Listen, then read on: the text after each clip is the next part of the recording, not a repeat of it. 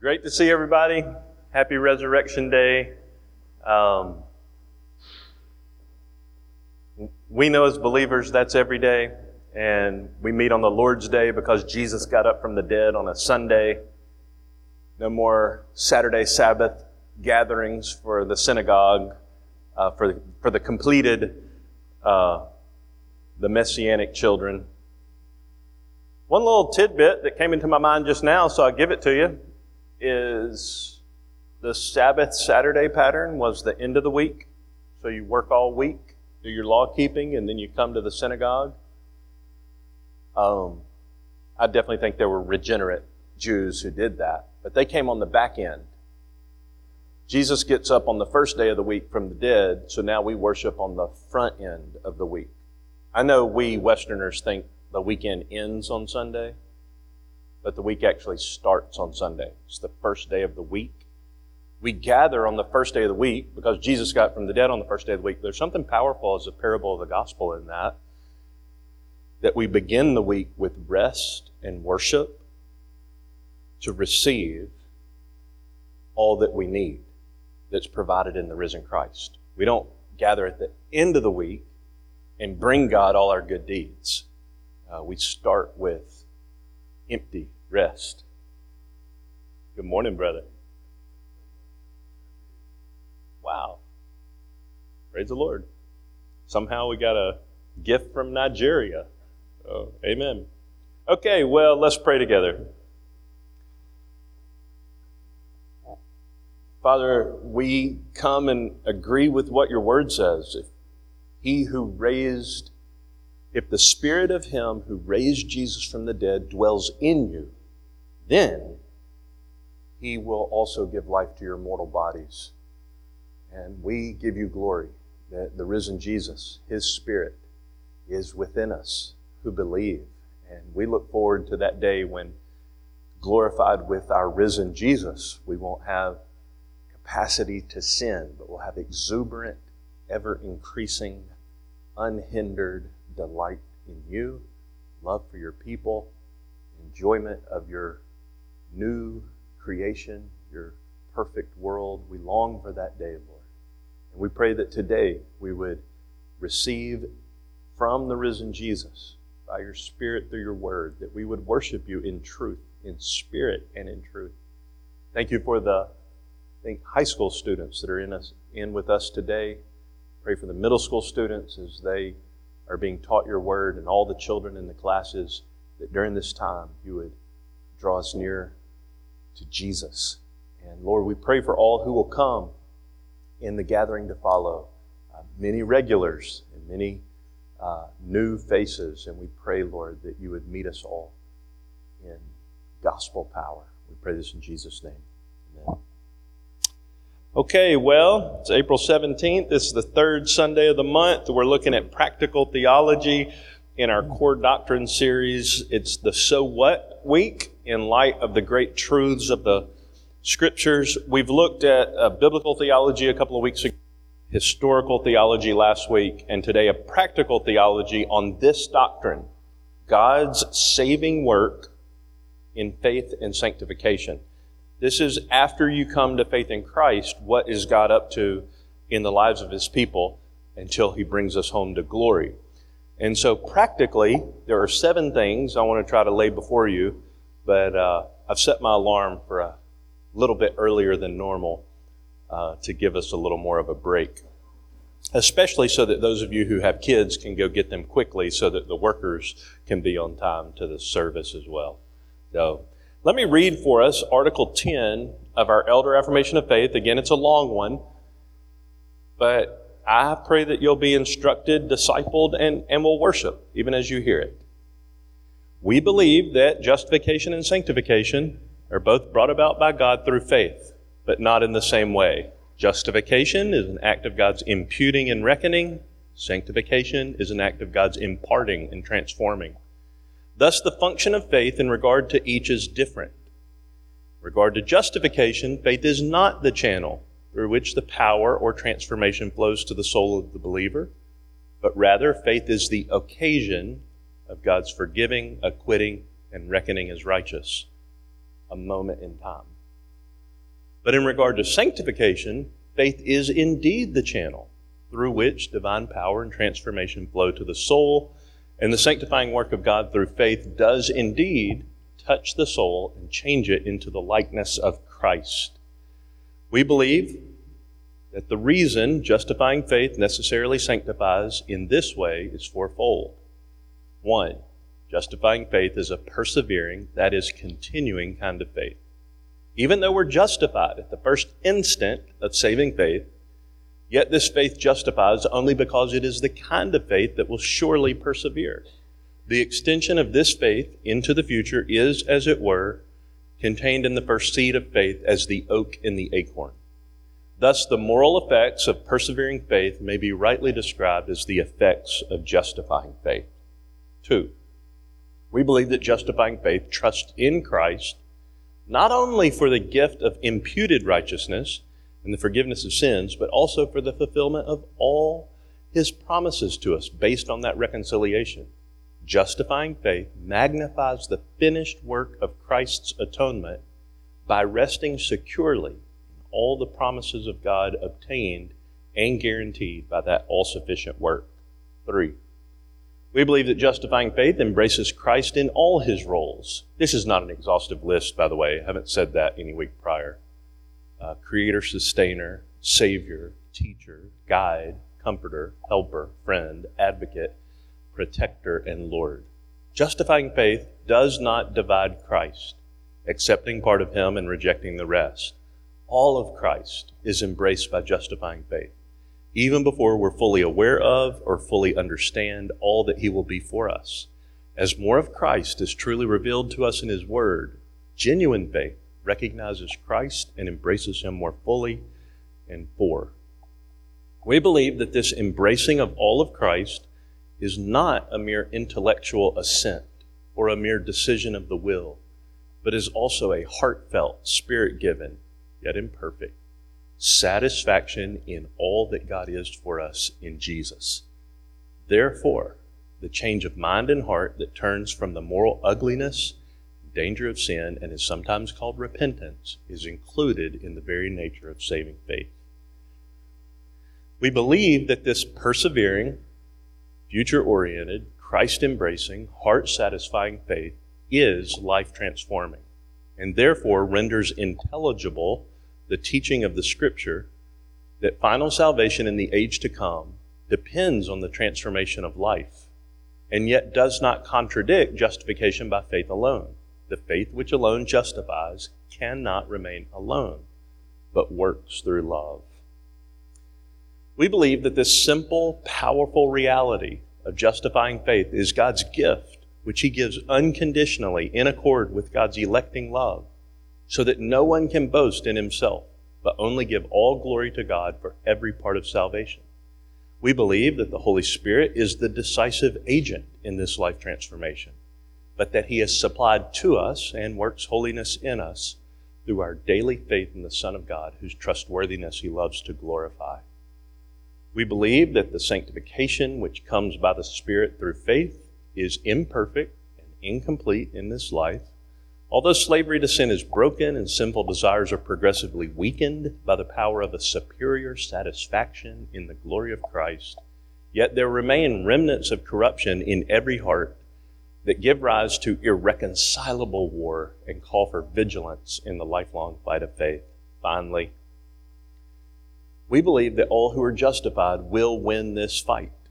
They will persevere in faith and never surrender to the enemy of their souls. This perseverance is the promise of the new covenant, obtained by the blood of Christ and worked in us by God Himself, yet not so as to diminish, but only to empower and encourage our vigilance, so that we may say in the end, I have fought the good fight, but it was not I, but the grace of God which was with me. So as I mentioned, there are 7 aspects of sanctification that I want us to think about today. We'll see how far we're able to get in the time we have. But if I could summarize sanctification, I don't know if this is a watertight definition, but I would say that this is a faithful summary. Living in Spirit-filled union with the risen Christ. Can't divorce sanctification from living in fellowship with the risen Jesus. He is, 1 Corinthians 1:30, our sanctification. And it's his life in us, Galatians 2:20, not I, but Christ who lives within me. It's him and union with him that is our sanctification. I tried to argue for why I believe that's a very faithful understanding of how sanctification happens last week in our historic theology. So the 7 aspects, I'll show you the first 4. Look at the first word. Expect. Number 2, embrace. Number 3, prove. Number 4, walk. So this is practical. I'll come back to those in a minute. Don't get lost. I'm going to show you also, be diligent to seek, number 5. Boast, number 6. And make war, number 7. Well, let's take them one at a time. Expect and pursue practical righteousness through continual consecration of life to God. I don't know if you're familiar with that long C word, consecration, but that's what I want us to talk about, and it comes from this part of the first point of Article 10, the yellow. But in regard to sanctification, faith is indeed the channel through which divine power and transformation flow to the soul, and the sanctifying work of God through faith does indeed touch the soul and change it into the likeness of Christ. This is the idea of consecration. I want you to think about the connection between consecration, we'll try to explain that in a second, and sanctification. Man's part and God's part. Man's part, of course, fueled entirely by the Holy Spirit in union with Jesus. In the Old Testament, God commands in Leviticus 20, you shall consecrate yourselves, therefore, and be holy. For I am the Lord your God. You shall keep my statutes and practice them. I am the Lord who sanctifies you. Well, do you see the relationship already? Your part is consecration. God's part is sanctification. And the two go hand in hand. Leviticus has a phrase that has stumped many in how it applies in the New Covenant. And the phrase is this: anything devoted to destruction is most holy to the Lord. Well, that's a picture of a sacrifice in Leviticus. Anything you give totally to God, you can't be part dead. If you devote it to destruction, that means give it as a sacrifice to the Lord, according to his standard, it is most holy to the Lord. So a consecrated life is the life God sanctifies. You could say it negatively. An unconsecrated life will not be sanctified. So think about this. Do you use your hands to indulge in sin and use the same hands to clasp in prayer? Do you use your lips to speak ill of your neighbor and the same lips to offer prayer to God or praise? Do you use your eyes to look at something sinful, nefarious, illicit, indulgent in rebellion, and the same eyes to behold Holy Scripture to try to see the face of Christ? We're all guilty of everything I just said. Man's part is to consecrate, to give. We'll look at it in Romans 6, it's on the screen, to give the members of your body, the parts of you, consecrated to the Lord. Therefore, do not let sin reign in your mortal body, so that you obey its lust, and do not go on, here it is, presenting the members of your body. That's the actual parts of your human body. Do not go on presenting the members of your body to sin as instruments of unrighteousness, but present yourselves to God as those alive from the dead, Resurrection Sunday, and your members, that's the parts of you, as instruments of righteousness to God. That's consecration. Romans 6 goes on, verse 19, for just as you presented your members, that's the parts of your body, as slaves to impurity and to lawlessness, resulting in further lawlessness, you reap what you sow, so now present your members as slaves to righteousness. What's the result? Sanctification. So do you see the same relationship that Leviticus talked about? Consecrate and be sanctified. That's what point 1 is talking about. That's practical holiness. All of Christ, all of life, all for Christ. All right, so not only pursue practical righteousness and expect God will change you as you consecrate yourself. Another way to say it, don't expect sanctification if you won't consecrate yourself. Just like we should expect and pursue righteousness through consecration, we should also, number 2, embrace the doctrine of perseverance as a blood-bought promise to fuel your pursuit of Christ. Now, it sounds like a bunch of churchy gibberish. You've heard it this way: once saved, always saved. That's a great biblical truth. I do not mean to undermine it, but it has led, wrongly, to license to sin. It's like the proverbial fire insurance. You give your life to Christ, you live however you please, you go to His heaven when you die. Because once saved, always saved. Well, that's obviously out of step with the whole teaching of Scripture. The doctrine of perseverance is actually fuel to pursue Christ. It's not license to sin, it's freedom to live holy. This affirmation says in point 2, we believe that justifying faith is a persevering, continuing faith. Down in the yellow, the extension of this faith into the future is, as it were, contained in the first seed of faith as the oak in the acorn. The tree will come out in sanctification once we're justified. Point 2 also says, we believe that justifying faith trusts in Christ. For what? For the fulfillment of all God's promises to us that are based on the reconciliation Jesus purchased. How does it happen? End in yellow. By resting securely in all the promises of God obtained and guaranteed by that all-sufficient work. I can't take you into it now, but Hudson Taylor has a glorious series of sermons. He preached to the China Inland Mission on sanctification. And he basically said, Jesus has already purchased it for you. It's falling like rain from the sky. Don't let one drop hit the ground. Catch everything Jesus bought. Catch every drop of rain, because it glorifies Christ for us to lay hold of everything God has promised and Jesus has purchased. Hebrews 12, we do 2 things. Underline. Lay aside every encumbrance and sin which entangles us. We do another thing. Run with endurance the race that is set before us. But this isn't a work, this is rest. Fixing our eyes on Jesus. Now look at this phrase. The author and perfecter of faith. It's not a pronoun, our faith. It's faith. Real faith is already started and finished, perseverance, by Jesus.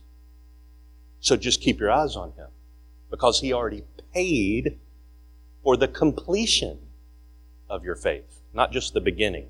So the doctrine of perseverance actually fuels, let's say, the doctrine of eternal security of the believer. Once saved, always saved. Fuels perseverance. It doesn't undermine it. Romans 12. By the mercies of God, because of the first 11 chapters of this incredible gospel, do something. Present your body as a living and holy sacrifice. Do not be conformed to this world. How? Passively. Be being transformed. Let it happen to you. How? By renewing your mind, so that you may prove what God's will is, His good, pleasing, and perfect will. You have to saturate your mind like your body would get wrinkled sitting in a bathtub for an hour. Let your mind get saturated with God's Word, and this will renew your mind. So we're definitely not going to make it through all 7. We might make it through 4. So expect real change. How? Consecrate your life to God. Every part of you. And repent on all the moments that we all fail. Be a repenting Christian. Number 2, embrace perseverance as fuel. Number 3, prove your union with Christ through increased acquaintance with Jesus. Now, before I go to the next slide, because I don't want you reading it while I say what I'm about to say, this is what I mean. what I think the affirmation means and what I believe the Scripture teaches. Strive to be more acquainted with Jesus than any person you know. Would you say you know Jesus more than any other person you know? Well, I'm ashamed to give my answer to that. But we should strive to so know Him. He's not an ethereal idea. He's a person. And we can know Him. We're justified precisely for this privilege of sanctifying fellowship with Jesus. All of Christ is embraced by justifying faith, even before we're fully aware of or fully understand all that He will be for us. As more of Christ is truly revealed to us in His Word, genuine faith recognizes Him and embraces Him more fully. You start to see His inner, I-N-N-E-R, inside nature. You start to see His heart, His love, His devotion to the Father, His imitation of the Father. You start to see His in His humanity, His voluntary subordination to the Father's will, though He's God. You get to know Him more, and you can't help but love Him, and that's how God changes you. Paul writes to the Galatians, with whom he was not happy, my children, with whom I am again in labor, until one thing happens. Christ is formed in you. This word labor is the word birth pains. I was like, I'm working hard. Like the hardest human thing that anybody can do and survive. Childbirth. Our sisters going through that. Paul says, I'm laboring among you. I'm working hard, but there's only one goal. Christ in you. Christ formed in you. Could you imagine a little baby growing into adulthood? Paul said, that's what I'm working for in your life. The fullness of Christ filling up your whole life. It's the privilege of sanctification. 2 Corinthians 11, Paul writes to the Corinthians in a similar vein. For I am jealous for you with a godly jealousy, for I betrothed you to one husband, so that to Christ I might present you as a pure virgin. But I'm afraid that as the serpent deceived Eve by his craftiness, your minds will be led away or astray from the simplicity and purity of devotion to Christ. So what's the one thing Paul wants for the Corinthians? Put it positively. The last phrase, look at it. He wants your mind simply and purely devoted to Christ. Could you say that that is a summary sketch of your current life? All your mind, simple and pure. It's the Old Testament idea of a unified heart. One mind, one heart. Not a divided, duplicitous mind. Not a fragmented heart. A united heart. All for Christ. A simple mind. One-mindedness. All for Christ. That's all Paul wanted for the Corinthians. The blessing of sanctification. Well, I'm going to give you one more, and I'm about to decide which one. Walk in repentance? Yes, do that. Yes, yes, yes, do that. You used to stray from Him, but now you've returned to Him. Seek to understand and apply God's Word. Let's do this one. Diligently seek to understand and apply God's Word to all of your life, because you believe holiness is an indispensable effect of union with Christ now and forever. I trust that you understand that understanding the Bible does not make you a Christian. I also trust that you have experienced Bible-wielding Christians who weaponize His Word against Christians. Not what we're talking about. But we should each diligently seek to understand and apply God's Word to our whole life. And here's the reason, the because. because we actually believe that without holiness, we'll never be with Him. That's what Scripture teaches. 10.3 says, the faith which justifies cannot remain alone, but works through love. Galatians 5 says all these vice list issues, unholiness, all of them, those who practice such things will not inherit the kingdom of God. That's sobering. It's not a threat, it's a promise. This is real. Christ produces holiness in His people. The vice lists are in the Bible because God wants us to put them off. And we believe without sanctification, holiness, no one will see the Lord. So we seek to understand and apply God's Word to our whole life, because we're painfully aware of the lack of holiness and we want to be. Peter writes, says, obedient children, do not be conformed to the former lusts which were yours in your ignorance, but like the Holy One who called you, be holy yourselves in all your behavior, because it is written where? In God's Word, Leviticus in particular. You shall be holy, for I am holy. It's a word-saturated life. Well, boast in Christ because He does all the work by the Spirit, and make war on your sin, and try to help other believers do the same. My only comment on that last one will be the verse. By the grace of God I am what I am. His grace toward me did not prove vain, but I labored more than all of them, but it wasn't me. The grace of God with me. You see personal and corporate there? Where did you labor, Paul? Among the churches. To do what? Help them fight sin and live holy and know all the promises that are theirs in Christ. Show them the beauty of Christ. Help them to apply that to their lives in practical situations. The more you help others fight sin, the more you will be helped to fight your sin. So sanctification is a community project.